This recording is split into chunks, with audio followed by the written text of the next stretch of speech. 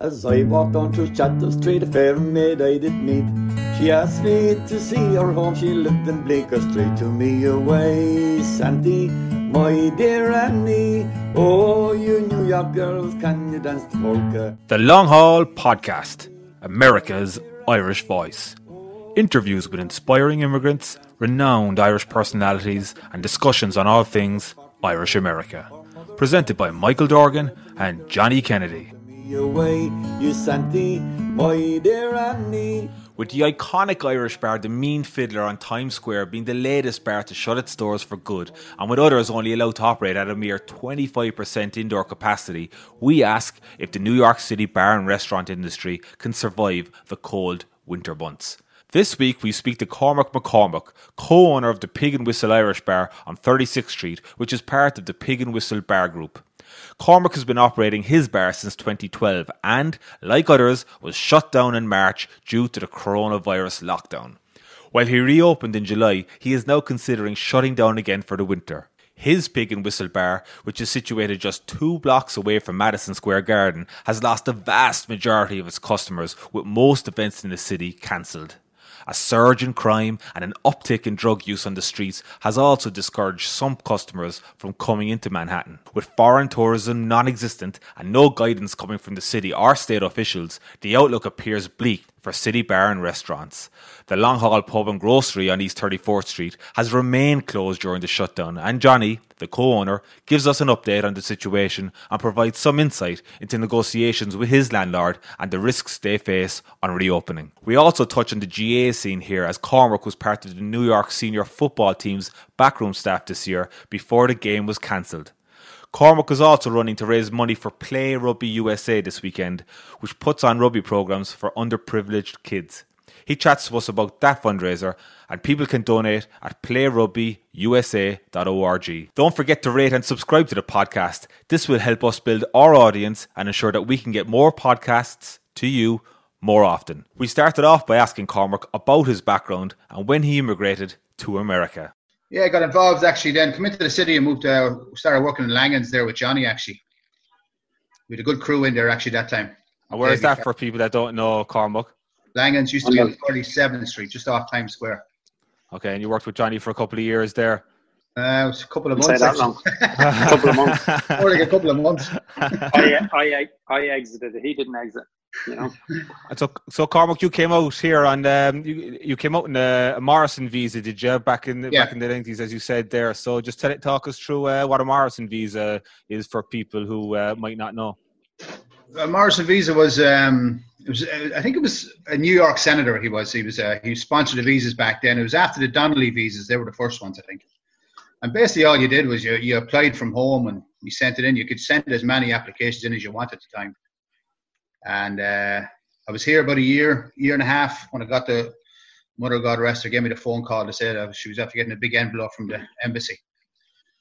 So I think I went home about a week later, and a week after that I got my interview. See, back then, Michael, sorry to stop you, Cormac. No, go ahead. And it's one of the worst things they've ever done, like since here. People that were living here could apply. You could be illegal and you could apply. Yeah. But back then, lads, because friends of mine similar to Cormac were in around 94, 95, I remember Austin going down and you could just walk into the Ashland Centre in Woodside and the girls applied for you. Right. And they used to give it to the people that were living here. And then there was this hullabaloo. To be fair to them, they were trying to get rid of the illegal element here. And they were thinking, if lads just stay at home and they'll apply for a home and then they'll come over. But what was happening was, and this literally happened to one of my cousins, him and the girlfriend applied. They said, we'll see how we get on. They come over, they lasted 2 or 3 months, didn't like it, and they went home. Their visa was gone to waste then. Whereas Cormac was sitting in Montauk, he knew now, I'm a lifer, I love it, I'm staying. He gets the interview and then he was able to go for it. Because it was brilliant. But even there was a scaremonger, there was a couple of funny stories. Back then, they announced that, or it even might have been the Donnelly before that, and they would say to people, just hand yourself in and you get the visa. I've talked to some people around here since, I might have mentioned this before in the podcast, Mike, and that they just used to say to them, come down to Woodside, sign yourself up. Of course, all the Irish boys, it's a fucking scam. That's how they're going to get us. They're going to round us up. And a load of lads went down, and a load of other lads didn't. And I remember Anne-Marie Riley and Johnny Riley and all them, McGuinness and all, they all went down and they all had their visas. So that was similar to how Cormac would have got his. Like you're getting an 18-month trial, and then you're like, and I can actually get a visa to stay here. Absolutely. I don't know how he stayed Now, Cormac is a good few. All his family are nearly here. But was the older lads already here at that point? Yeah, the older brother Tom he got one of the Donnelly visas. Okay. In 85 or 86, I think he'd been here. Cormac, and then I came out, and then my two other younger brothers came out. And did you say that for a period you even told them that you overstayed and they still gave you the visa? Was that? When I went for my interview, I'd said to the mother going up there, I said, "Listen, I'm going to tell the truth. They'd probably know where I was there anyway." And your man asked me what I was doing the last year and a half or 2 years or whatever, and I said, I was living in Montauk. I says, and he says, "What are we doing out there?" I said, "I was working." He told me at the time that you'd probably face a ban, or not a ban, he said a fine when you go back. I said, "That's fine, I don't care. I'll pay the fine. Once I get the visa, it says I'm going back, I don't care." And that was the Morrison, did you become a citizen then a couple of years later, or how did your process go? You get the 10-year visa, and you can renew it as much as you want. I actually haven't got my my citizenship yet. Well, I was just about to say, there's the amount of people that just keep renewing it. And it's every 10 years. Yeah, so you go up to the keep Bronx renewing there and renew it. Okay. Even though you are, as people might know, you are married to an American, and you've a young son Leo, so there won't be any fear of you. No, they're not getting rid of me. So, Cormac, did you work in the bar industry? Have you worked in the bar industry since you came over, or were you doing other things? And how did you manage to get into the bar industry? My brother Tom is a trained chef, so he was chefing out in Montauk, and he got me in there. I started off in the kitchen with him. He actually told a woman out there that I was a trained chef as well at home. 5 years home economics. That's about all I had done. Right man for a bolognese. You were on the bolognese, right? Bolognese. You were like it. But I started off in the kitchen with him and cooked with him for a while. And then I was going to come into the city, actually, at the end of that first summer. I was going to move into the city, and the woman out there, Nancy, actually, my boss, she offered me to job behind the bar and out on the floor. I said, yeah, I'll take a chance. Yeah. Stayed out there and spent 10 years out there. And then you're fake it till you make it, as they say. So you're involved with the Pig and Whistle couple of bars here in the city. Would you mind telling us, just explain because there's a couple of Pig and Whistles here in New York, and just to give us a short explainer on what the story is and how would you describe them? Basically part of the Pig and Whistle group now we are. There's two Pig and Whistles left now. There's my one on 36th and 7th, and then there's one on 48 between 5th and 6th there, just off Rockefeller Center. And then there's, let's see, what else? There's Broadstone and Toro Locos downtown on Broad and Stone Street. There's Bloom's is up in 58 between 2nd and 3rd. O'Brien's is on 46th between 6th and 7th, just off Times Square. And then two over on the east side is the Flying Cock and the Horny Ram. Oh, so they're all under that umbrella. And then there's a couple of a couple like for your own place. Then you own a portion of that with there's basically the one common denominator would be John Mahan. Okay, he's involved in them all, and then there's like different partners in each of them. Okay, and just for the Pig and Whistle, so there's 4, but 2 are after succumbing to the pandemic, are they? Yeah, 46th Street one was his newest one. It was opened there 5 years ago, and that went because there was no work with the landlord at all. He was never got no play off him at all. And then the one on 3rd Avenue, their lease was up this year anyway. They'll probably go back into that building, but just now it was just made sense to. Does it age you at all, Cormac, when you actually look at young John and Rob, and when you and I bartended in Langlands, I remember them coming in as kids. So Rob would work very much hands on with Cormac and that, and John, young John would run Kennedy's in Dublin. But Michael, these lads used to come over like when they were on their summer holidays, come over to see their dad. And I'd be talking to Rob now. Like, I definitely have Peter Pan syndrome, but he definitely absolutely. I was chatting to Rob there a while ago, and he's just had his first baby. That's and right. I remember him and the brother coming in, and they both look like Eminem, like, you know what I mean, with the bleach blonde hair. Bleach blonde hair, remember that, yeah? And the two lads, and now they're fair play to them. They're doing great, and great lads, like, but it really does age you when you look at them. Yeah, and in fairness, they're two great lads. So yeah, really are. They're brilliant. Yeah. So they lived in Dublin the whole time, Michael. The lads did. All right. Okay. With their mother, basically, but John would have been back and forth a lot. Back and forth, yeah. And still is, like, probably spend most of his time, I think, in Dublin. So the lads kind of grew up in Dublin, and now they were both here for a long time. And I think John then went home to run Kennedy's, and Rob basically lives here now and works for Cormac, and the lads are running the places. Yeah, he goes basically downtown and good with Broadstone and Toroloco and stuff. He's been brilliant with them places. They're flying. Now, would he have been behind, just to do a little bit on the pick and whistle thing, like John was young, like, it's great to, like, his dad is up there now and he's great, but I always thought it was genius, like, the whole, like, changing to the flying cock, the horny ram and all, and moving with the times, even with them, and the places look exactly by their names, like, they are class, like, they really are. And obviously a big factor then, it's great, like, be able to bring the younger lads in like that, like the two lads, so, having a bit of vision in that sense, like, especially in the neighbourhoods they're in, like where you are and where you and I would have worked years ago. No offence to all around them areas. Times Square, if you get it right, and anyway, it was all that kind of paddy-whackery. It was that paddy-whackery bars back then. And everyone loved it. And there's nothing wrong with it. And they'll still work, and they'll always work. Absolutely. I love when lads say to me, that old wood shot, that's gone. You got to get rid of it. It's really. Not in Midtown. Not anywhere. No, Long really. Hall in Dublin and the Palace and all these places. Yeah, that wood shit. Yeah, it's only been going for 250 years, lads. So Cormac, your own pig and whistle there, it's kind of two stories. It's a big, expansive space. I suppose you'd be kind of a rugby bar, wouldn't you? You've kind of built your bar around that over the last couple of years, and you're close to Madison Square Garden, will be a big kind of customer draw for you. So with tourism and with the pandemic, you've been just completely, I suppose, decimated, really. Yeah, that's basically all you can say. We're just lucky. We got the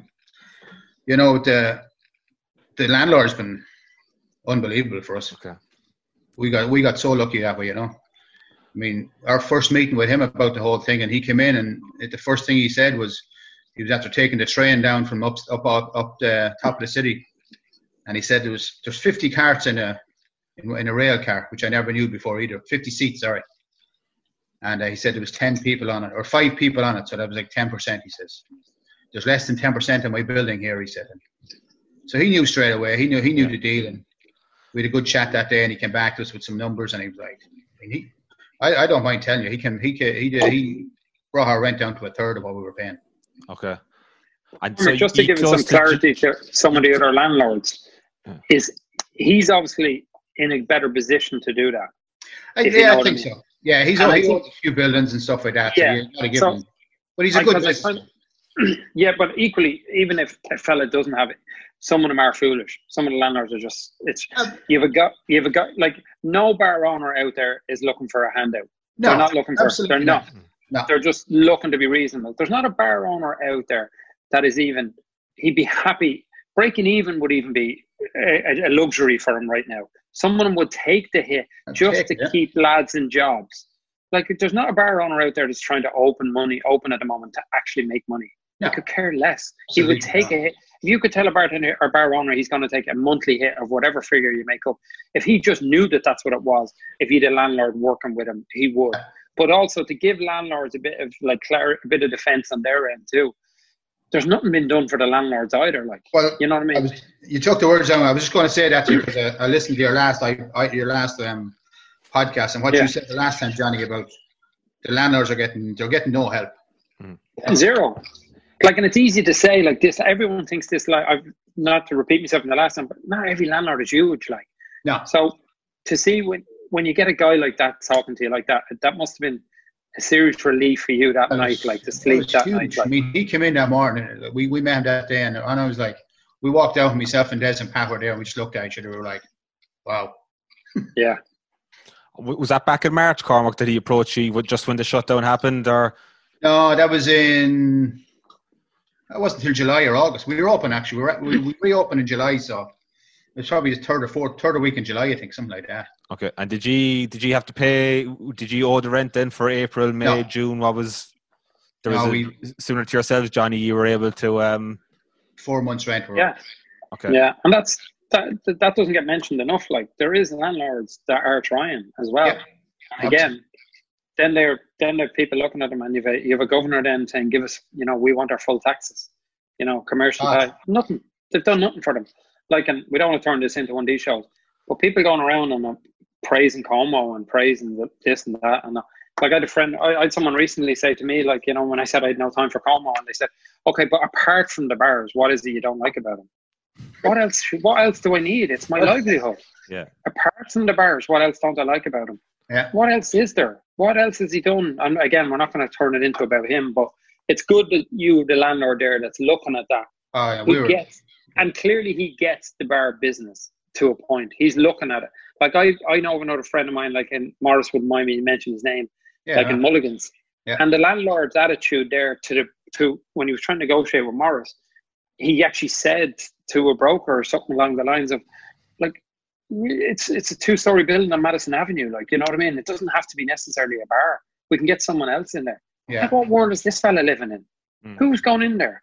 Yeah. But there is no high street anymore. There's no handbag shop going in there. No, it's not a shoe shop. I don't know what he's talking about. There was something on there the other day. There was something the other day too, which I read. There was 90% of landlords wouldn't negotiate, which blew my mind, that figure. Yeah. Really? That I was like, holy crap. I mean, do you think, Cormac, from talking to lads, do you think yourself from chatting to different lads and stuff, and I was glad to hear there, and it was interesting when Michael asked you when you done the deal with him, was that March or April? And I was glad when you said no, it was July.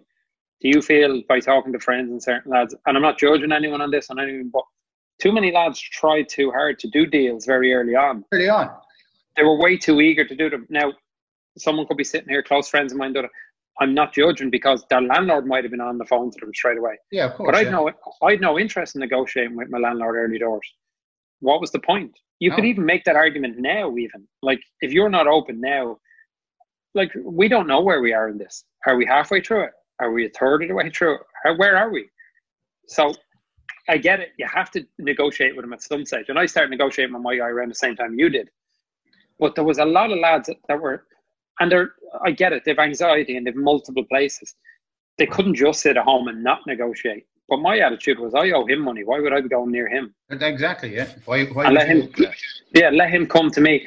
Because I was with a certain person that has a couple of bars in Midtown there. It's not Macker, by the way. Macker will be next week. But no, someone else. And he was genuinely excited about the deal he had done. I met him at a funeral. And he was like, yeah, I've done this great deal. And he's deferred the rent, half of the rent. And then for next year, he's giving it to me at this. And I wasn't preaching, or it wasn't that I was the expert. But he says, oh, it's a great deal. And I just said, geez, it is a great deal. But only if we open in September. Yeah. I said, what if we don't open? And I think I'd said, what if we don't open till Christmas or even after? And I remember him saying at the time, he says, well, yeah, you're right. But he said, hopefully, now, without naming names, that landlord now will not negotiate with him. Nope. And he's running the risk of losing his bar now. And the landlord has literally told him straight out, we've already done a deal. I gave you a deal back in April, and I want you to honour that. My friend wasn't wrong. He wasn't wrong to go and negotiate. There's no right or wrong in this. There's a lot of luck involved in it. But now the landlords are coming around because they realise now, we've no affiliation to it, so I don't mind saying this in the podcast. The rumour is that the Irish pub, which has been closed for a long time, he's looking for a fraction of what it was when Eugene left. Oh, that was... And that was 70,000, I think the man was looking for. So he was looking for 75,000 last January or something like that. Well, the rumour is, pretty good rumour is now, he's looking for less than a quarter of that. That gives you an idea of where we've gone, lads, in 6 months. And he still won't get that. And he still won't get it. That's the sad part. He'd be as well off looking for the 70. Yeah. he may as well just try dupe someone into getting it. But it equally shows you how inflated that rent was and how ridiculous that was. That man can justify now looking for less than 20. That shows you where his figure was. You know what I mean? That is the type of landlord I wouldn't have sympathy for. No. But can you imagine being the future tenant that's going to get in bed with him? Nah. Can you imagine the heartache you're going to have to deal with him? Forget about it. But that just gives you a scale, Michael, of what the rents are with bars at the moment and how bad it is. Yeah, I think Mackers, he said it, I think it was published, I think he said he was paying 48 grand for that area for the Mean Fiddler. So, and I was in there last weekend, and the girls in there said that the the landlord was known he wasn't negotiating, he wasn't taking any cut, and that's why ultimately why the place has folded. It's closing this weekend. So they're just talking about the Mean Fiddler. They're actually someone said to me yesterday, I can't remember, it might have been Des actually. It was said there was something about your man put the guy that owns it. Is the Copacabana there, Johnny? Yeah, that's above it and around it. That's gone. Yeah. This guy talking about putting some sort of a museum or a wax museum in there. Lovely. Just what the city needs. Excellent. Sure, there's loads of wax museums out there. Listen, but they're been an isolated case. Hopefully Michael's going to come on with us next week as a maker, but there's an element there too from a friend, and it's easy for me to look at Cormac's situation, and I might have an opinion about it. Cormac can have an opinion about mine. The emotional attachment for someone like Michael when he's involved in there. Like, I've had friends of mine text me and say about a Mean Fiddler, knowing that I've friendship with Michael, and he'd say, Jesus, like, it's only bricks and mortar, look how much money he made out of it and stuff like that. Michael knows all that. He's smart enough. We all know that. But the difference with him, myself, Cormac, the likes of Macker, Morris, and all these lads, and even the likes of Paul Kieran and lads like that, this is our industry. Yeah. We don't have another industry. And I'm not knocking anyone that's not in it. But there's lads in construction that always get into bar. And deep down, and everyone has a fantasy about owning the bar. We all know that. I don't care who you are. Baseball players, football players, they all want to own the bar. But we don't know any different. And I don't mean education-wise. We don't want to do anything different. No. This is our industry. Yeah, so when you watch Michael's video, it's very easy for me. And I could even say to Michael, and I have said it in person, Michael get emotional on the video and stuff like that. But Michael didn't build the Mean Fiddler or want the Mean Fiddler so he could sit at home and ring in the next morning, how much did we make and how much did we do? You could go into the Mean Fiddler on a Friday or Saturday night at any stage, and there's a good chance you're going to bump into Michael or Pat, his brother, at some stage in the night. Yeah. And it's not because they hate their wives. They love both the women, like, don't get me wrong. But genuinely, that is genuinely, these lads care about it. I was only talking to a guy at lunch today about the Mean Fiddler, and you could argue, say, when we all went to a Cormac in the early days, that place has probably flipped over twice since you and I might have been in it at some point. God, yeah. And I remember the lads doing it up there a while ago, and they've done a great job with the entrance, wheelchair accessible, wallpaper and everything. And I remember someone saying to me, so why would you bother doing that up? Because they seen it as a different thing, as a success it had. But like a guy with his golf swing, like, why did Paul Carrington mess around with his golf swing after he won 3 majors? Because he was always messing around with his golf swing. Anyway. Michael McNamee and Pat especially would be driven in that way, constantly looking and constantly turning. So when you see something that they've built over 15 years or something like that, to be just easily taken away, and for a landlord just to say, listen, I'm not going to work with you. And just to finish on that, and I know we'll talk about it more hopefully with Michael next week, that landlord is going to be back begging them within the next 2 or 3 months. Personally, I think as a mate of Mackers, it's the best thing that's ever happened to him, because he's one less thing to worry about. And you're dealing with a landlord like that, the stress that's involved with that. Oh, yeah. My point to Cormac, he went home that night and probably had the best night's sleep he had all pandemic, because he realised what he had in this landlord, and vice versa. Macker has been fighting and battling with that landlord since the 15th of March. And this is a landlord, and by the way, with compliment to the lads, nobody else would have stayed in there for 15 years and turned that into what it was. I was in that when it was the piano bar, and I left it that day thinking, holy shit, what are they doing behind this place? It had a low ceiling, and it was brutal. Nobody, the last 2 people that didn't come through, nobody would have made that bar what it is. So if that landlord thinks he's going to get somebody else in there, and I don't care what rent he gives it into them, they are the Mean Fiddler. 47 between 7 and 8 is not the Mean Fiddler. It's the bar staff, it's Ducky, it's Macker, and it's Pat. So these landlords, they're the ones that really piss me off, because they don't know what they have. Them boys never missed fucking rent in 15 years. Yeah. And brought no. And the only reason the Cabana became successful afterwards, because the volume the lads brought to that street. You could be sure when the fella came around the corner to get to Cabana, he knew, he scouted that area at weekends, and he probably seen all these people there. The reason they were on the street, it wasn't because of that pizza that we all had at 5:30 in the morning in the corner place. It was nothing to do with it. It was the Mean Fiddler. She'd see the crowds outside, and you'd see people pulling up. Geez, the Cabana's busy tonight. They weren't crowding outside. They were outside the Mean Fiddler. Yeah. Granted, they were Irish people. They're probably out there smoking, but at the same time. Cormac, so what did you, when you opened in July, then you were just outdoor then for a couple of months? Did you have much room out there? What was was the road closed outside, and how did it go for you? Yeah, it was. We ended up with 5 tables outside, which is nothing anyway. Well, the reason we got open really was just to get ourselves back out there again, so people to get used to us being around, and just so we know, there's people know we're back and we're there. We're not going anywhere. And we figured, we had the PPP money anyway, so you have to use it anyway. Cormac, do you see it? Sorry, Cormac, I'll just ask you real quickly. Do you see or foresee, you're in there every day, so you see it more than the rest of us.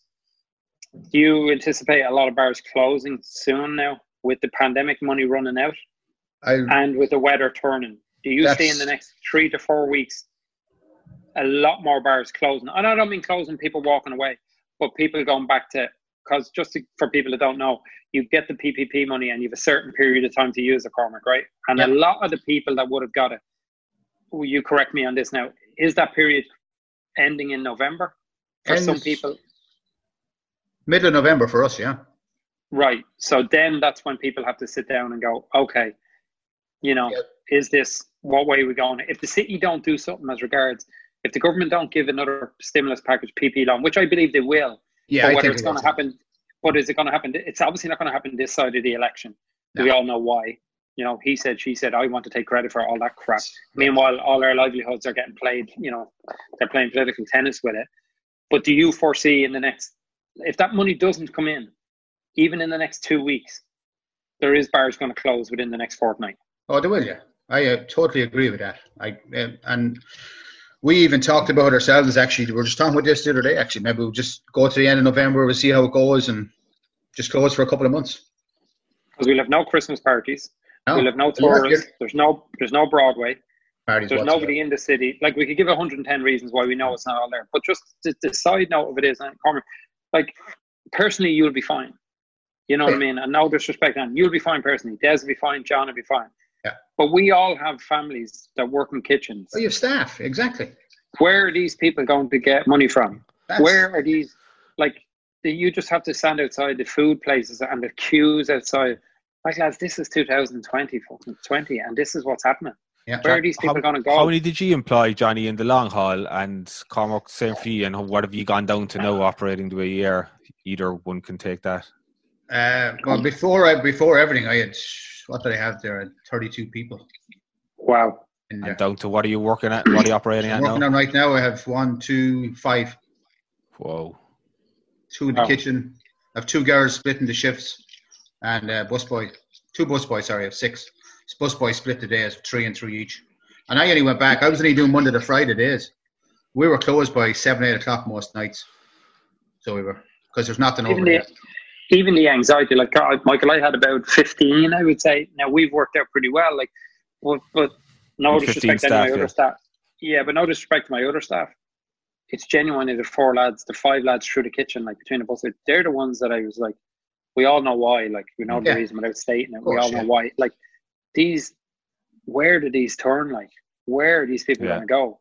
Yeah. Like, and they're forgotten in this whole thing. Like, even if you're illegal and you're from Ireland and stuff like that, we can go back to Ireland, lads. Yeah. These people don't have that, and their kids are embedded, and their kids are American. They have American kids now. You know what I mean? And I've probably said this before. These all pay taxes. They pay taxes in some shape or form, either under their own. You go to the supermarket, they're paying taxes. Yeah, but like I know from some places, and include myself, a lot of them are working under non-resident tax ID numbers. Yeah. So the numbers tied to them. So why, I know that, look, again, you could have a serious backlash of this, but like, they've paid taxes under that number. At least let them get paid back under that number. Yeah. And when that runs out, then that's fine. Like, I paid my guys under the PPV loan, but like the laws of that are to stay within the guidelines of that. I can only do that for 8 weeks. And I done it, and I did it for 8 weeks, but yet they weren't working. But so what's that, Johnny? They have another number that they're paying tax into that obviously is a different identity, or what's the... No, you can get a non-resident tax ID number. I had one. When I was illegal, me and my brother, we had them, and they were under our names. You can go down and you can get them. It's like an I-9 or okay. Yeah, they are legitimate, but like, the problem is, and they were just being bullish about it, a lot of payroll companies wouldn't take them. But I know from experience then, when we started in the long haul and stuff like that, we basically told them, why do you take them, or we're going somewhere else? And they did take them eventually. Yeah, they'll take them, but they will take them. They'll tell you. Yeah, they're basically all they're telling you is like, you get in trouble if it's on you. Yeah. But it goes back to the other thing. This is New York City. New York City doesn't function without these people. And it's like it's all right. People saying get rid of this and get rid of that. The big cities in America don't function without these people. No. Like, just get that out of your head. You know what I mean? And I don't want to say American kids don't want to do it and that. American kids are great. I've seen many American kids working in the kitchen. And Cormac would have seen it out in Montauk. The majority of them were American kids and Irish kids and all. It's not a factor of that. It's that these people need it. Like, you go up around, like, you know, Arthur Avenue and up around these places. These places, I cringe, lads, when I see one of my lads texting me, because I know, and I don't care about the financial end, but my fear is for them, where they're going to go, like, where are they going to end up, like.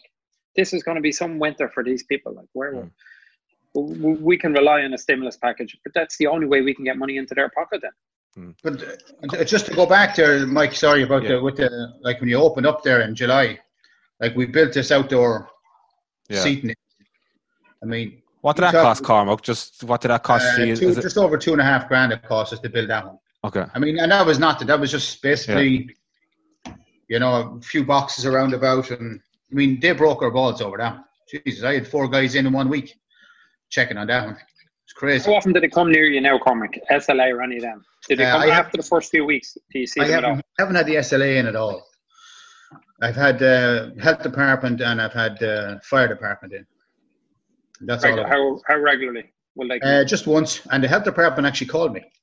Give you the heads up. Yeah, give me a heads up for coming in. They're not doing a regular inspection. Right, they're not going around looking for fruit flies, basically. No. They're not doing all that crap. Unless it's something major, she said it's not. You're not going to get written up or anything. And it was just going through COVID regulations and the amount of regulations and paperwork we have. I mean, I've it all lined up.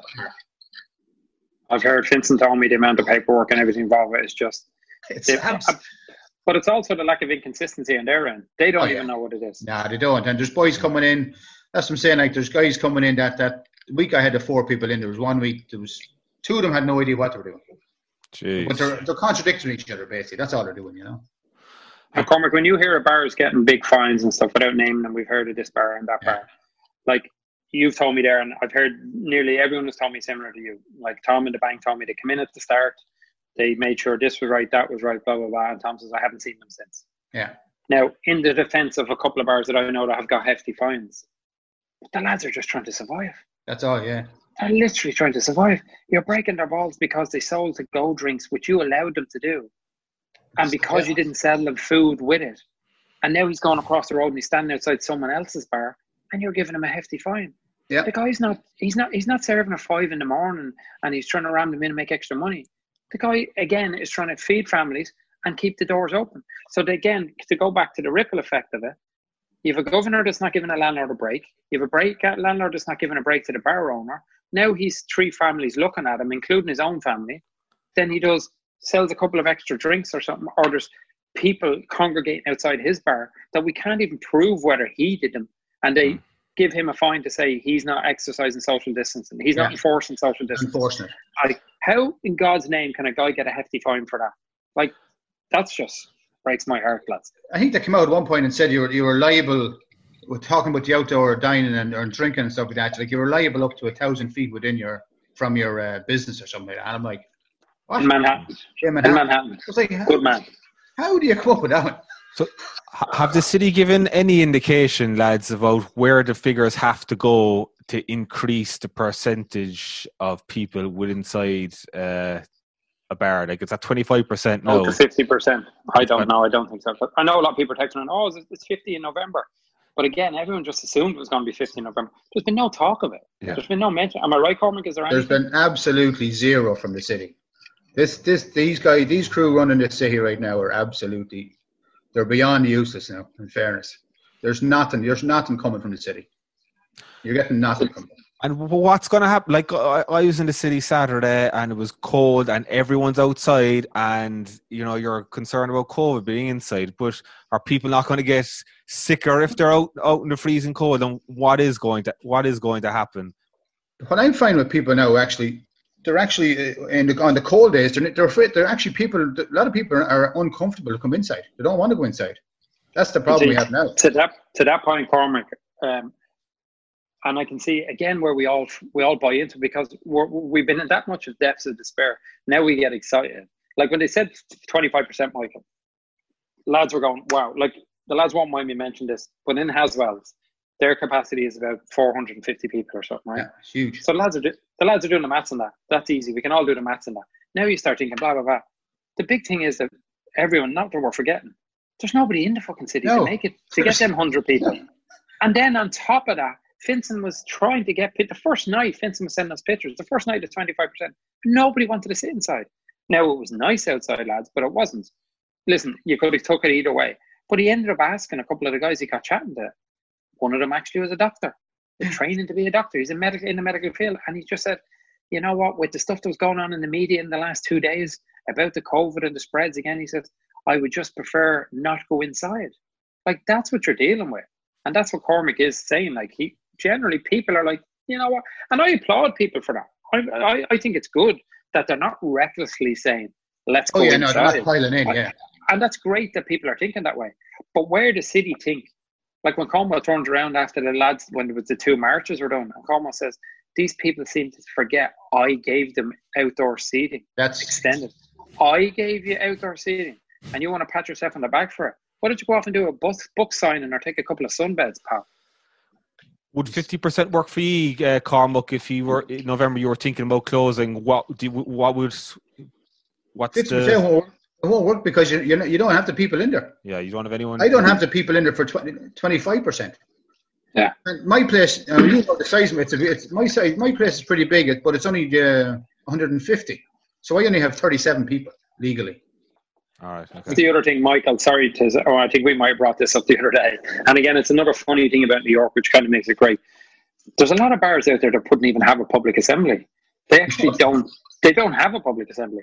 So when the fire department would have come in over the years, the fire department kind of, turned a blind eye. Not to turn a blind. Fire departments don't walk into bars on Saturday nights and see you're only supposed to have, like the long haul is only something like 70 people, lads.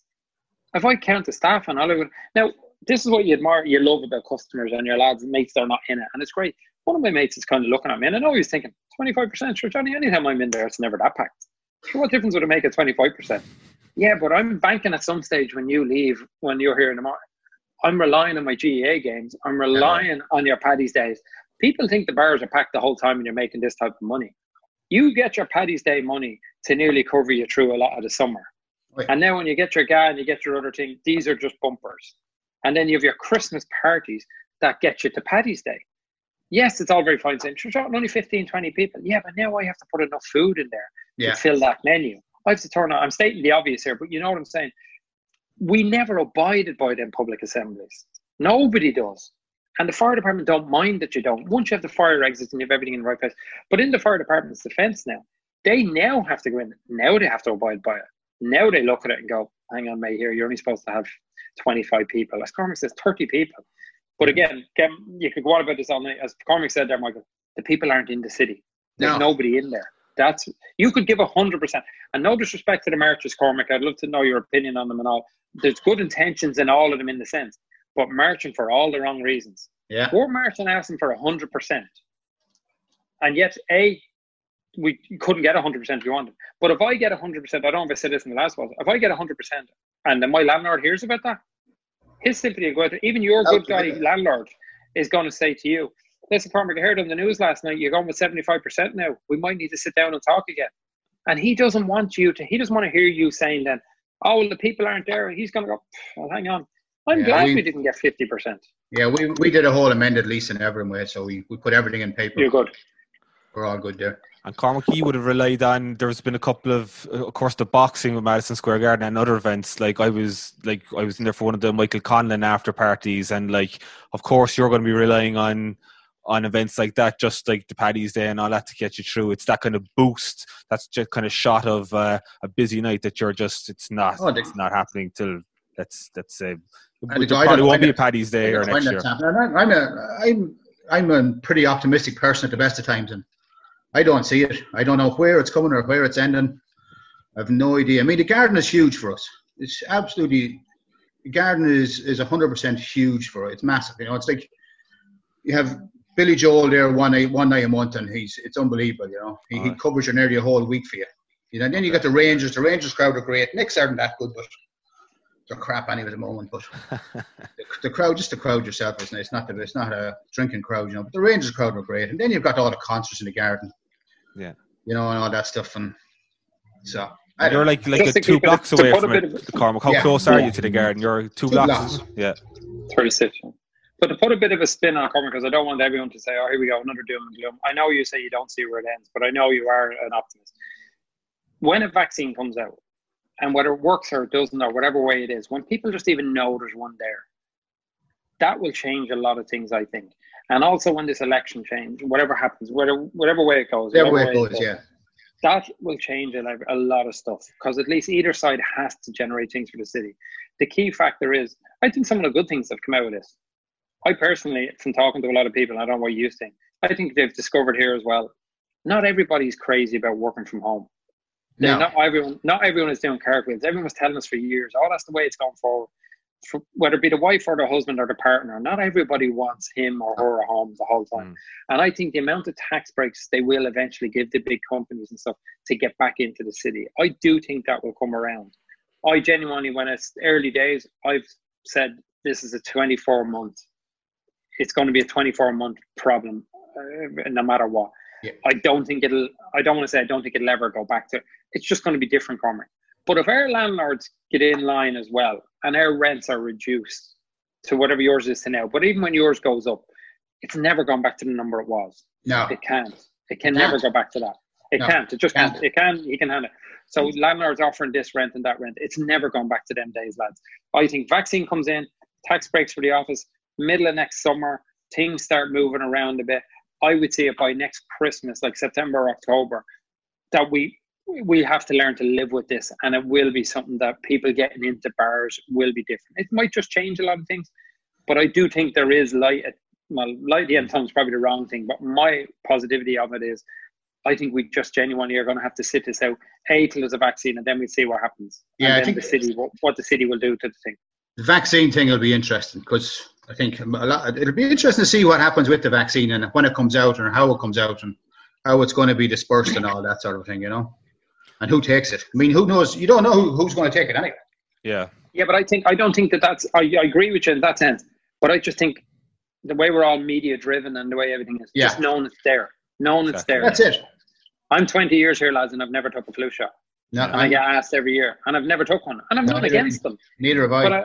But like every time I'm in CVS around that time, I say, "Do you want a flu shot?" And I say, "No." I was in hospital recently, and they said, "Do you want your flu shot? Do you ever take it?" And I said, "No." And I'm not a conspiracy theorist. I've nothing against them, but I just said, "Man, I've never had it, so why would I start having one now?" But I know it's there, lads. Would I give it to a child that I had tomorrow? Probably would. Yeah, I would have. That'd be different. Oh yeah, Leo gets a flu shot every year. But knowing there's a vaccine out there, if they come out tomorrow and say, "Done a vaccine on a fella in Africa, lads, he's flying now. He's running around, he's fucking going nuts." I swear to God, lads would be like, "Stay out there, open the bars tomorrow." Yeah. And I swear to God, I'd be like, "That's grand, there's a vaccine there in Africa. Sure, come on, we go into the pub." In your head, psychologically, you would. That's all it is. The psychological element of knowing something's out there. I've said this before, and I'm probably a bit crude. And so, this is our age, lads. This is our age. And people are going to have to learn to.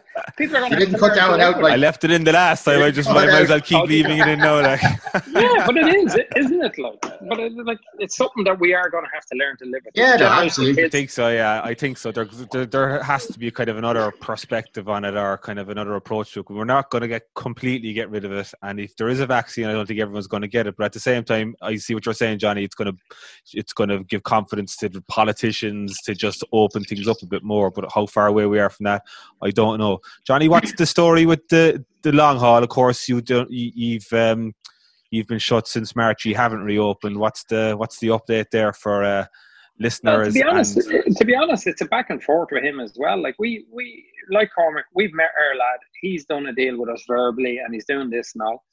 And then they're coming and then looking for you to sign something. Like that's risky. Like I have two partners, and we're all sitting there going, if we sit, like our guy verbally is sitting in front of us, and on a financial end, he gave us a great deal, very similar to Cormac's. He gave us like a third of it, and that was great, and we're all happy with it, and that's fine. But then when he writes something up and he wants you to sign it, and you start looking at it, then he's stuff in there like you can't default over 2 years, and if you do, I want all the money. Then he's putting in COVID rules. again, lads, you have to look at it from both sides. Yeah. I can see his point. He's trying to protect himself, but equally, I walk away tomorrow, say he's going to put it on the market. Now he's going to have some fella coming up to him trying to lowball him on it, and every man's going to say, "No, I'll give you this and give that." He's not getting any COVID package in there.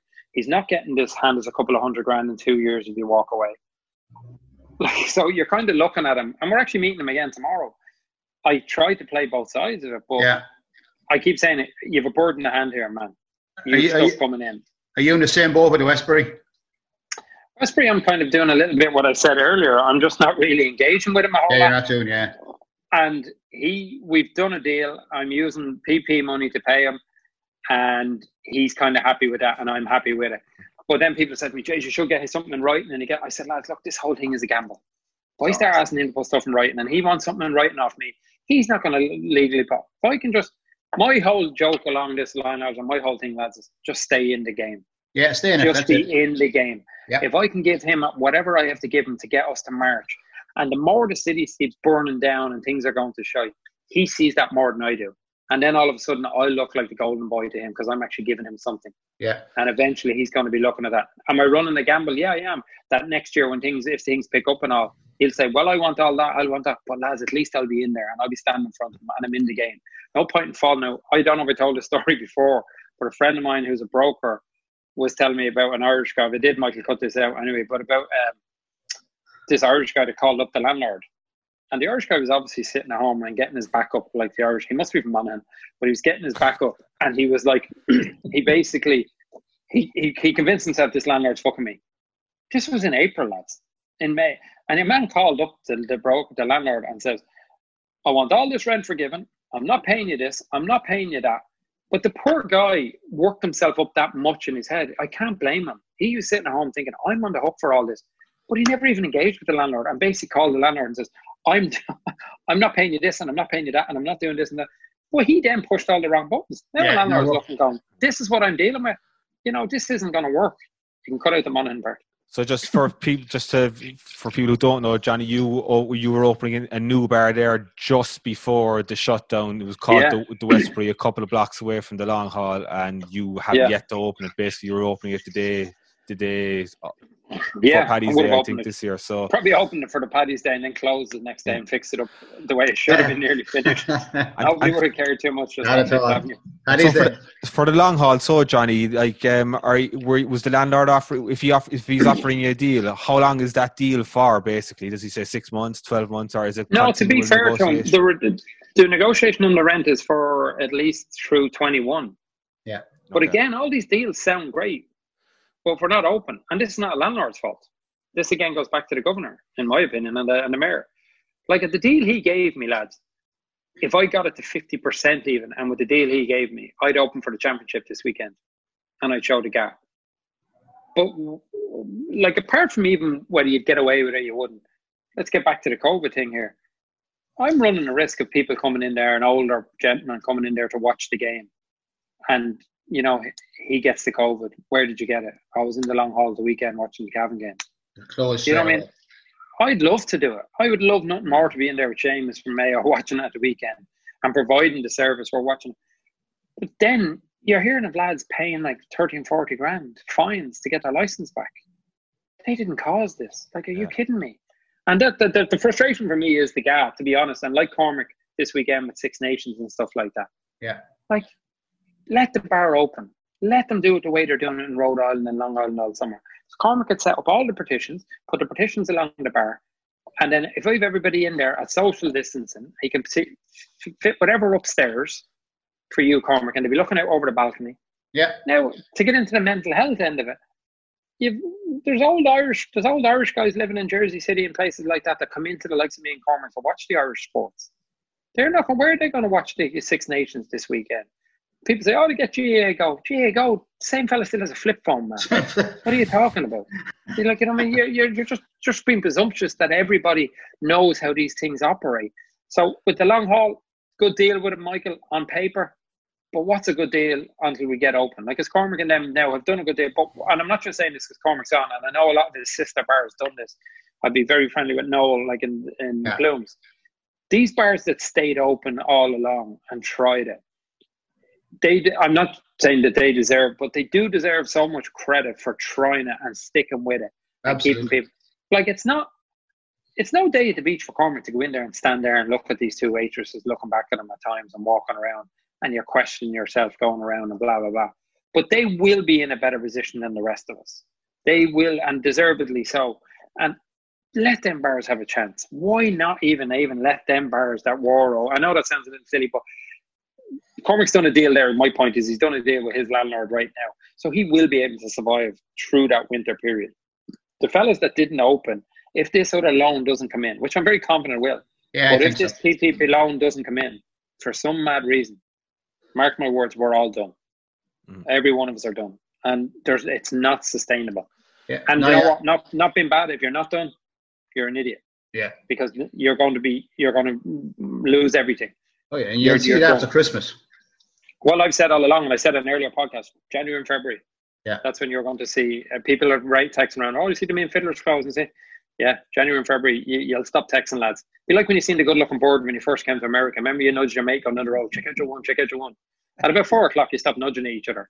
They were everywhere. Everywhere, yeah. But that's what the bars are going to be like. You're going to stop texting, lads, and saying, you see the long haul's gone, big and whistle's gone, mean fiddler's gone. They're all fucking gone, lads. So it's end of October now. The championship scene is starting at home. Are you gonna? Hurling's starting this weekend. Are you going to open it all, or what's the? I'm still debating about it, to be honest with you. But here's the dilemma I'm in as well, and this is where it shows the other thing. Like Cormac, you'd have to go and pay premium sports now to have the rights to it. There's another expense. Like now, I had paid for it, I think, at the start of the year with some of the stuff. Okay. So I'd already paid for it.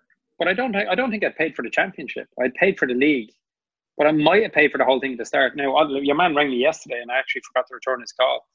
But let's say I did open, right? Let's say it's Saturday or Sunday and I open. And I start gradually getting in. We'd often have 2 or 3 lads in watching the game. Yeah. But again, now I've got to stop the fridge. I've got to do all that. I literally would do that. I'd have no problem doing that. I'd literally buy the Irish breakfast myself in the butcher block and I'd bring them in. I'd have no problem doing all that. And I would put a job in there. What do I do as the championship goes on? What do I do when it comes to the semi-final and final? And then you've 400 people wanting to come and watch it. Yeah. What do I do then? Worry about that when it comes down the road, maybe. But like, you do. But you start providing the service then. Yeah. You still have to have an answer for them. Yeah, I'd sell tickets if you were charging 20 quid to get into the long haul, Johnny. If to get me a spot in or get into a bar somewhere, I'm sure people will pay it just to get that interaction, just to get into a bar. But let's say I'm up to 50%. So, or even if I was up to 100%, fine. 100% is not going to happen before a vaccine. Get that out of our heads. Not happening. Connecticut have started reversing. There's other places that went to 75. I agree with you, Michael. Yeah, I'd agree with you, Michael. But at the same time, then you have an onus on you of the actual health end of things if someone contracted it in there. And listen, not to be bashing any other places. And let's call a spade a spade. It's a free-for-all in Woodlawn at the moment. Like, it's a free-for-all up there. It's like there is no COVID. And good luck to them. And I mean that. And I hope I'm not misquoting them there.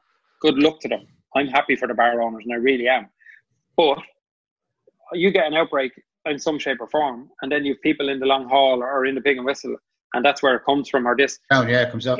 It's the blame game, lads. And as Irish people, we love the blame game. I know that from my own family at home. My dad had it, and half the village were blaming my dad and his friends from golfing. And he was getting, literally was getting, not abused to him, but he was getting bad, lip over the fact, he's a spreader and all. They love it at Ireland at home. The curtain twitchers, you know what I mean? Yeah. In America, you wouldn't have that blame game and such. They'd literally have the concern for you first here, as opposed to the blame game. But I'd love to have that problem, Michael, and I have envisioned it. Wouldn't it be great in some shape or form? But let's say, I don't care in the podcast saying this, let's say I did it behind closed doors. That'd be even more reckless on me than to fill a bar. And all it would take, lads, because of this governor and this mayor having 311 numbers that you can text. Imagine someone taking a video or a text of the long haul bump, and then my livelihood is gone. For what? When I open, Johnny, for when the indoors open there, you have to put a sign up at the window. Like we were talking about today, the number on it or something? With the number on it. If you see, and it's anybody that's walking by, if you see anything like overcrowding or something in this bar, call this number, and we have to put that. You have to display that, don't you? In order to be open. Yeah. Like that's mental, lads. Come on, that is literally mental. That'd be like Larry Murphy putting a sign on his window. You know what I mean? If you see me leaving the house with a shovel and rope and some lime, please call the wife or the local Garda station. But is there anyone that has your back here, lads, in terms of a bar or the restaurant industry lobby? Is there anyone, like, there's nothing happening from the government, but there's no one seems to be pushing back representing you either Well, I'll just give some answer to that, Cormac, before you, just to give it some clarity or the reason why they mightn't, or as regards any of them organisations, absolutely fucking not. Beer companies and all, useless, the whole lot of them. And it's pure politics. But the other way of looking at it, and this is to go back to like Foxy, the lads doing the march and all, like all these marches, the intentions are amazing and they're brilliant. But my situation, we've just discussed it here, Macca is proof of it. Everyone's situation is completely different. This is not like a no smoking law. This is not like any of these other laws. There's no black and white in this. My landlord, I have a deal with my landlord, I'm Crime Portrum, I can't open. If we go march and as you say, one of these governing bodies help us, Michael, that's great. They turn around and say, there you go, you 50%. Landlord is going to look at that and he'll say, boom. Like as Cormac says, he's a good deal down to a third of his rent. That landlord finds out now that Cormac gets 50%. He's every right maybe to say to Cormac, you know what, let's change that from a third up to 50%. Cormac's in a good shape with his, but there is a lot of people out there that have that. Some lads don't even have a relationship with their landlord. Some of these landlords have inherited the building from their father. They don't care. They're literally like, give me, like the one I said about Morris's guy. So there is no one fighting them, Michael, genuinely in the answer. But again, and it's a bit like Ireland at the moment, they're all fighting their own battles and everything else. Like your own wife, Michael, and stuff like that. The gyms are fighting their corner. Everyone else, and they're all right. The hair salons, everybody is fighting their own corner. So it's hard to get sympathy from other circles because a lot of their attitude is, oh, sure, we're all in it together.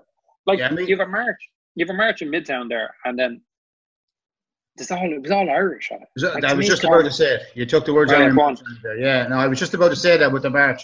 There was no, everybody was Irish. It was like an Irishman. That was it. There was no. How many were at it, Cormac? Second one had a good turnout, did it? Well, I wasn't. I missed the first one, so I can't compare. But it was probably about 400 or 500 at the second one, I think. Yeah. You know? It seems everyone's talking, but no one's coming together in a kind of a unified force. But then if you do kind of come together and question everything, you've seen it there on social media, you'd be lambasted. You'd be like for thinking that you should try something else. You know, you can't go against the prevailing view. So you're kind of you're caught totally on from all angles, like. But you can, we have a crowd, the Hospitality Alliance. I don't know if you're a part of them, Johnny, or no. I get emails from them all the time. And they sent out an email today. My mum wouldn't let me join anything. She thought it was going to turn into the IRA. They're fucking thanking the mayor in the city for... they're thanking the mayor in the city. Yeah, all the work he's done. I'm like, are you kidding me? Sorry, watch the language. No, go for it. It's a long haul podcast. You're like, you're kidding me. They thanked the mayor for all the mayor, yeah. And I was like, wow. Like another factor as well, and Johnny, you touched on it on our last podcast, and Cormac, I was talking to you last night about it, that the crime area, but you were just saying, or the crime, the uptick in crime that has happened in the city over the last couple of months, probably more, it's a trend before COVID, but you said even the drug use around your area there, that it's a deterrent for people to even come in when you see that. It's disgusting. I mean, I deal with it every day. What's happening by you? Last week I had a guy in a doorway right beside me. I was walking into work at like 10:30 in the morning, about to open up, and here he's shooting up between the toes. Really? There, right beside me. And then there's a guy across the street. The toes dirty, just for the record there. How dirty were they? Like, you know what I mean? That'd be my thing straight away there. I'd be like, listen, bro, if you're going to be injecting in there, you know, at least you could do is a little petty or many, you know. Nah, he was. But now, Cormac, even for you then, on the crime thing, like your workload now, like the whole thing is it's nearly comical. If it wasn't real, it'd be comical. Your hours now, personally, must be now gone from for no money, but now you can't leave two waitresses there and a bartender. You can't leave a waitress there on her own to be going in and out. So the workload now has come, just even your presence workload has now come to this, and yet there's no money here. And then on top of that, you have three governing bodies coming in, making sure you're doing everything right. Exactly, yeah. Like it makes you wonder, like, what's the point here? And you're like, every day you're going out and there's guys coming to the people sitting at tables and they're coming begging. And I had 2 kids last week or 2 weeks ago selling the candies, coming to the table selling candies. And I'm telling them to get the hell out of there, And one guy actually squares up to me. The kid's like 16. See, that's where the problem is now.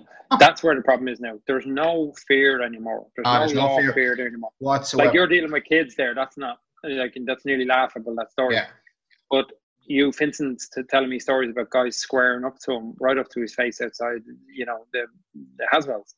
Yeah. Like, and your man's literally, you know what I mean? And he got the nice brother, like, you know what I mean? Can you imagine that with me? Like, you know what I mean? So just people know. Haswell Greens is Johnny's brother Vincent's bar there. So they're. But you know what I mean? If you're squaring up to Vincent, that shows you there's something really wrong. Like, you know what I mean? Vincent's as plaid as you'd meet. Yeah. But as Vincent said, what happened in that scenario was, lads, that guy was there the week before, and he was across the street, and the performer is singing. The lads are doing a great thing with music up in the balcony. Yeah. This is the level the lads are going to try. And this guy's across the street, and he's dancing back and all. No disrespect to the performer, but it's a new world for her as well. But she's nearly engaging in him a little. Yeah. She's doing no harm. She's like, oh, look at this guy enjoying himself. That was an in for your man. Your man's back a week later. He's hassling everyone at the table. Now it's a black-white thing, he says to Vincent at one stage. But that's all. Cops end up picking him up. And the guy was actually selling drugs in the neighbourhood. The lad said they knew him. He was a local drug dealer. Jeez. You know what I mean? Obviously not a very good one if he's on the streets, but anyway. No, dancing.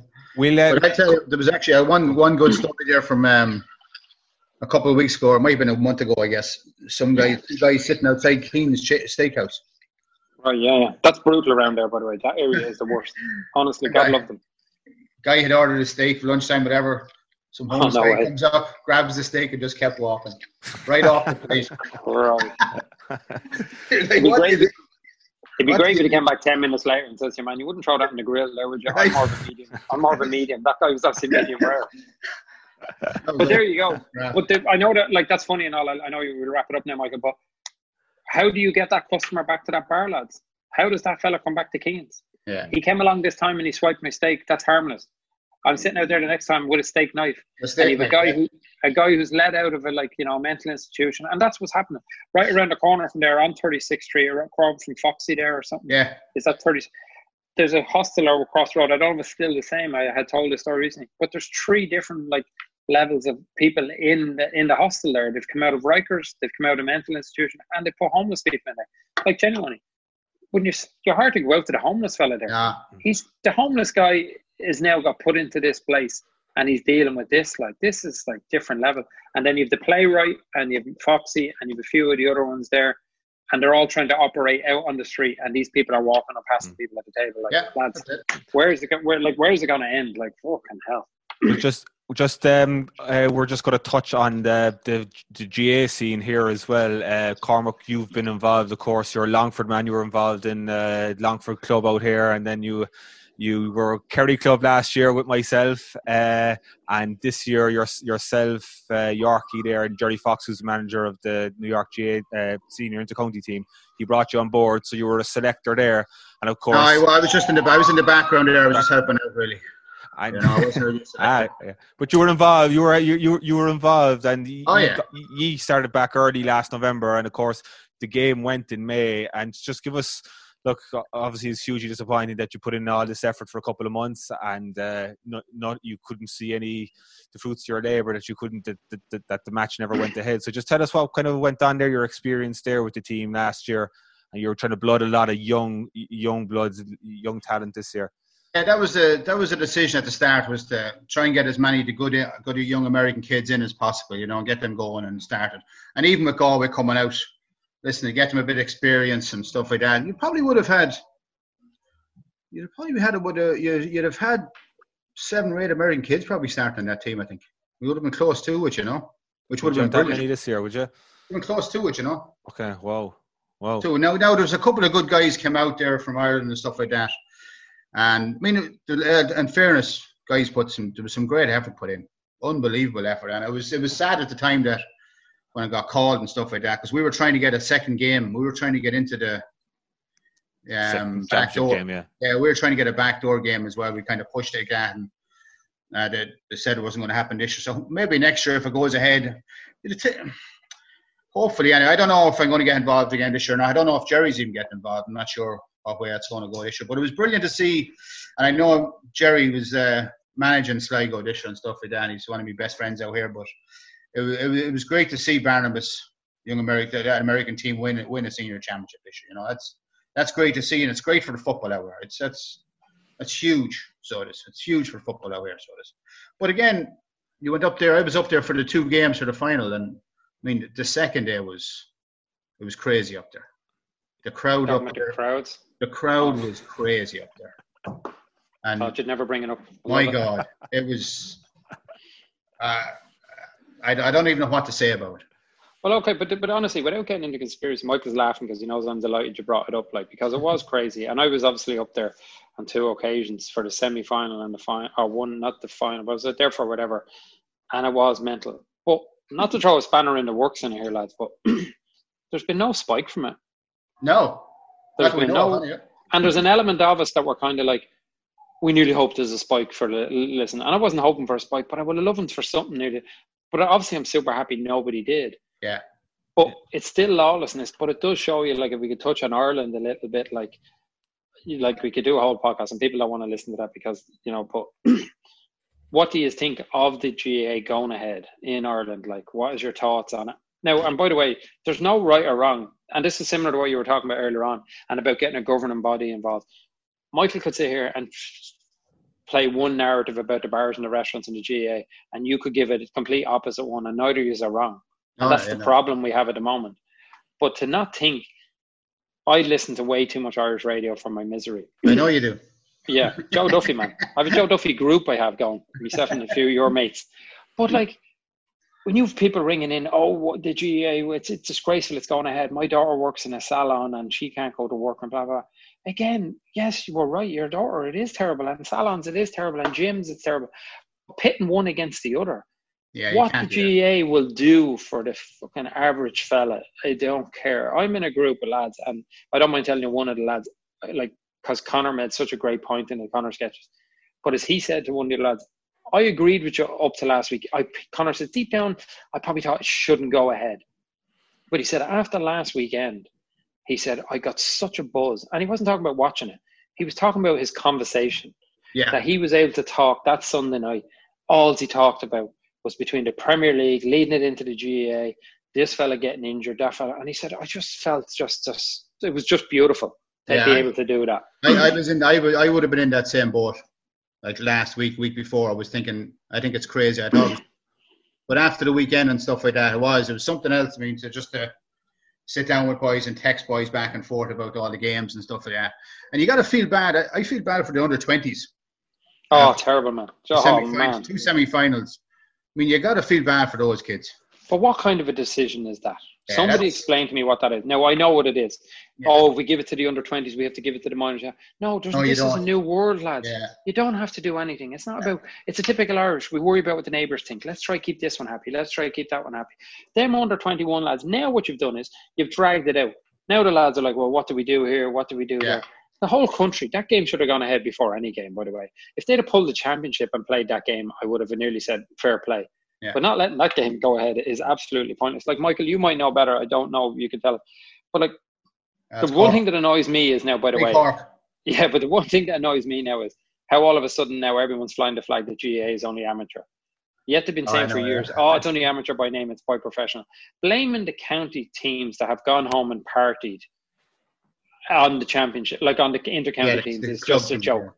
Like, you look at, let's be honest, lads, the GAA and the football and the hurling for the last few years, bar name, is professional. It's so professionally run. These teams are not going to do this. And the only issue they all keep saying, can you imagine if Mayo win it? And he says, and you're telling them fans not to celebrate? Not for nothing, lads. That's the 19th of December. That's a long, long way away. Don't be worrying about that. Like, we don't, like, you're letting these. I watched a lot of the games, like all of us last week. The lads all came back to the stands. They sat separate from each other. They went to a lot of lads. They know what it means to people. The only thing I will say, lads, is I just want to see what you think about this. Now, it kind of defeats the purpose, this. But where the issue is going to be is they've been going on about house parties all this time. You are now showing games on Sky Sports, and you're showing it on pay-per-view channels. Yeah, you're going to. Now you're going to create house parties. Yeah. And I don't even mean it's going to be a party. That's generally going to be the senior citizen. There's a man there, like, as Jerry Mack says to me, his father is in Mayo, or Jerry's father is in Monaghan. The likelihood is he's going to go in next door to his neighbour because one of them has Sky and the other doesn't. There's two lads now that are going to be in sitting beside each other in the York, and these people are trying harder than anybody to stay alive. Like, you know what I mean? And it's making no sense, but I think people are tipping point at home as well. I think something's going to give. Oh yeah, totally. Like we thought we were under lockdown here when we were at the epicenter a couple of months ago here in New York, and people were ringing 100%. Us. It's like paradise here now compared to what it is at home, and 100%. It's like you can feel. That's what I'm saying. Like, my uncle died in the middle of it there. Like 83 years of age, and I mean, you couldn't go to the funeral. 10 people at the funeral. Yeah. You know? If I died in normal times, I'd probably be lucky to get 10 anyway. So it makes no sense. But what's going to happen at Christmas? What's going to happen in January, February when there's small spikes? How long is it going to go on for? But here, Michael, just to finish, and I know you probably want to wrap up, and it is something we could cover. Like, and nobody will have the answer for this, but I know any of our American listeners would love to know the answer to this. What's the crack with all of us? Anyone who wants to go home for Christmas? Right now, where do we all stand as regards that? Like, are we allowed to go? We are allowed to go because we're Irish citizens. You're allowed to go. Yeah, you're allowed to go. So if you have a visa and everything's good, because I know a lot of them can't travel on visas at the moment, and that's another thing that doesn't get mentioned a lot at the moment. That's tough. Like, people now you have to quarantine, and if the quarantine right, but if back, you have to quarantine, right? So you have to quarantine there, and you have to quarantine coming back. As far as I know. But if you have a job in New York, how are you going home for a month? That's the thing, like, that's the thing. That's what you're going to do. And I know people talking to friends, they were planning on going home, and they book flights booked, and they're just not going to know. I talked to so many people who went home, and they were never checked once during quarantine at home. No, but even forget. They wouldn't. But I'm saying, if you want to do the right thing yourself, and you want to do the right thing by your family, and like a lot of people want to do it, and for elderly people, like, you can go into town, like you can go into Dublin, into Smithfield, and there's a doctor there, a genuine doctor set up, and it's €180, and you give it the test, and you can have it within a day. But what do? Do you go around and carrying that test around? Oh no, I got a test. Yeah. You know what I mean? But if I want to do the right thing and I want to go home by my parents, and I'm still lucky enough to be working in New York, you know there is lads that are still going to go home on the 15th or 16th of December. Well, I think a lot of them lads don't realise what they're walking into at home because it's their mother's neighbour is going to be worse than any police officer. Yeah. And the onus is a little bit of, if that fella gets sick, I'm talking about Jeffrey O'Connor here now, if he hits the whole of fucking camp and he gets hit, but you know what I mean? Even if it isn't a Jeff's problem or one of the other lads or Jonathan Kennedy's are going home, the blame will go to you, whether you like it or not. And you have a responsibility. Do you go or don't you go? And that's a bit rough, Michael. I don't know what your plans would be, but like, would you go home? Would you be able to we're just not. You know? Well, we're just not going home because Laura had problems. Which is what I think. But the majority of people, Michael, are going to. Yeah, but they're going to. The majority of people are going to have to do that, right? They were going to go to Slovakia or countries like that, stay there for 2 weeks, and then go to Ireland, and then you might have to. Which is what? That's what. No, he's right, Cormac. That's what people are doing. That's what people are planning to do. Yeah. What gets me though is with the situation at home is because I covered a lot of the stories here in Queens and over the summer, but I'm getting the figures are coming out in Ireland, and it's 1,100 infections a day, and there's 2 or 3 deaths, but they never say underlying health conditions or that's the other thing. Yeah, they're just going on infections, and they say then that these tests aren't very accurate. So and you see why people's behaviour that they're going to their house parties. People there's a certain point that not everyone's going to agree that you have to quarantine and all this, and people will do what they feel. They either believe what they're being told or they don't. And as I say, there's a tipping point now where people are saying, do you know what, I want to live my life and take the small risk. But it was like you said before, Johnny, the curtain nippers or whatever it is, like they're gonna curtain twitchers. They're going to rat you up, or even if you're on social media and you say, there should be an alternative, you're excoriated on social media you're censored. Actually, the doctors who have an alternative view are being censored. So it's just the outlook. I don't know. You see people marching in Dublin there over the last few days or whenever, protesting against masks. Like, I don't give a shite, lads, what fucking tree hugger sits in front of me and tells me he's not wearing a mask for whatever. Man, it's a piece of cloth. That's it. I don't care if it's your rights. I don't care if you don't believe in it. I really don't. And I applaud you for whatever you believe in. But if you were telling me you're going to gather together on a bridge to protest on O'Connell Bridge about not wearing masks, they should be all on a list. Them same people are collecting the dole. They're collecting 350 on the dole, and they're in there refusing to wear a mask. Don't tell me of all them hundreds of people there, one or two of them are not going back into a house with an elderly person in it. And are you really going to roll the dice? I don't believe. How far are you going to go? Are you going to go 6 months' time when these numbers are the same? How much more are you going to lock it down? No, Michael, I agree. I totally agree with that, but I'm just talking about the mask. It's a piece of cloth. I agree. I do agree with you about the lockdown. Where's it going to stop? I'm with you on the lockdown. Yeah. This thing should be opened up.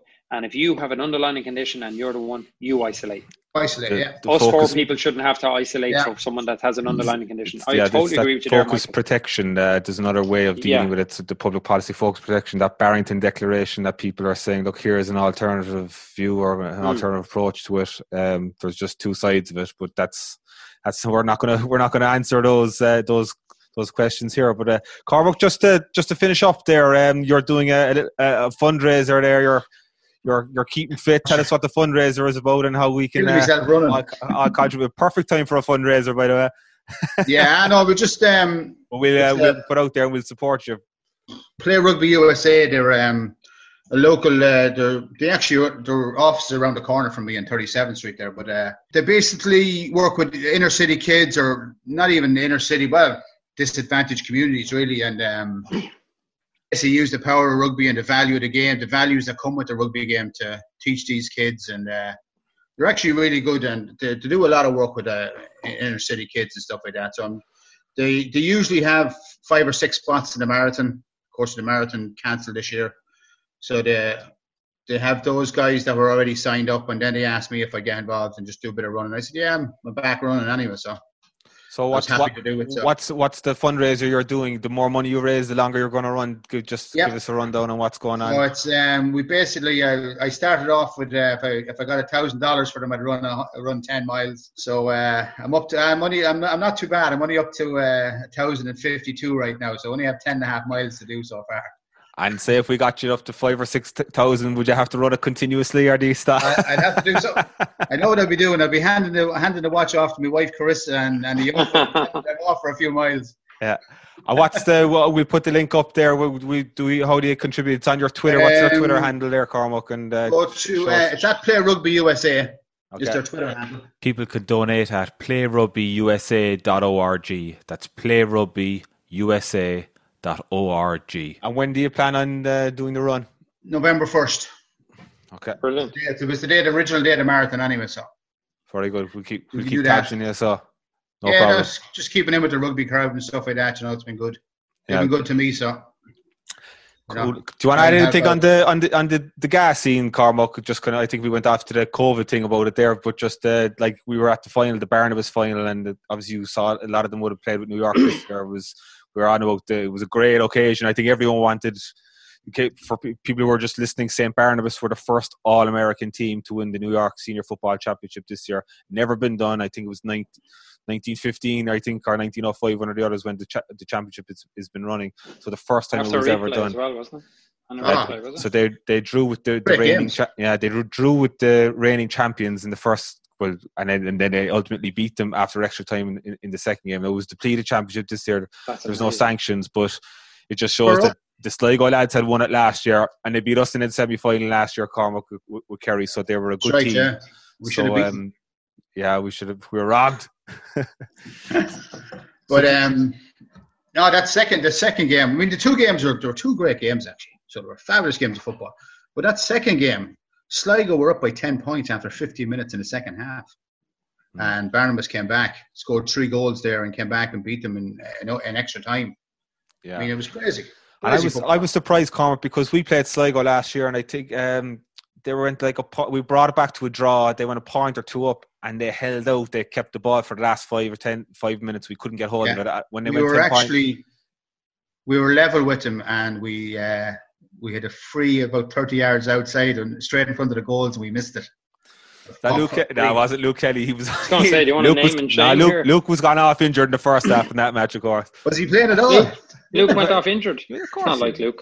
It's not all like injured, Luke to be yeah. gone off Yeah, injured. so I thought that they, normally I thought comes that on they, injured. I thought that they would have held off. I thought they would have been, but it just shows you like Yeah, no, I thought they would have won it.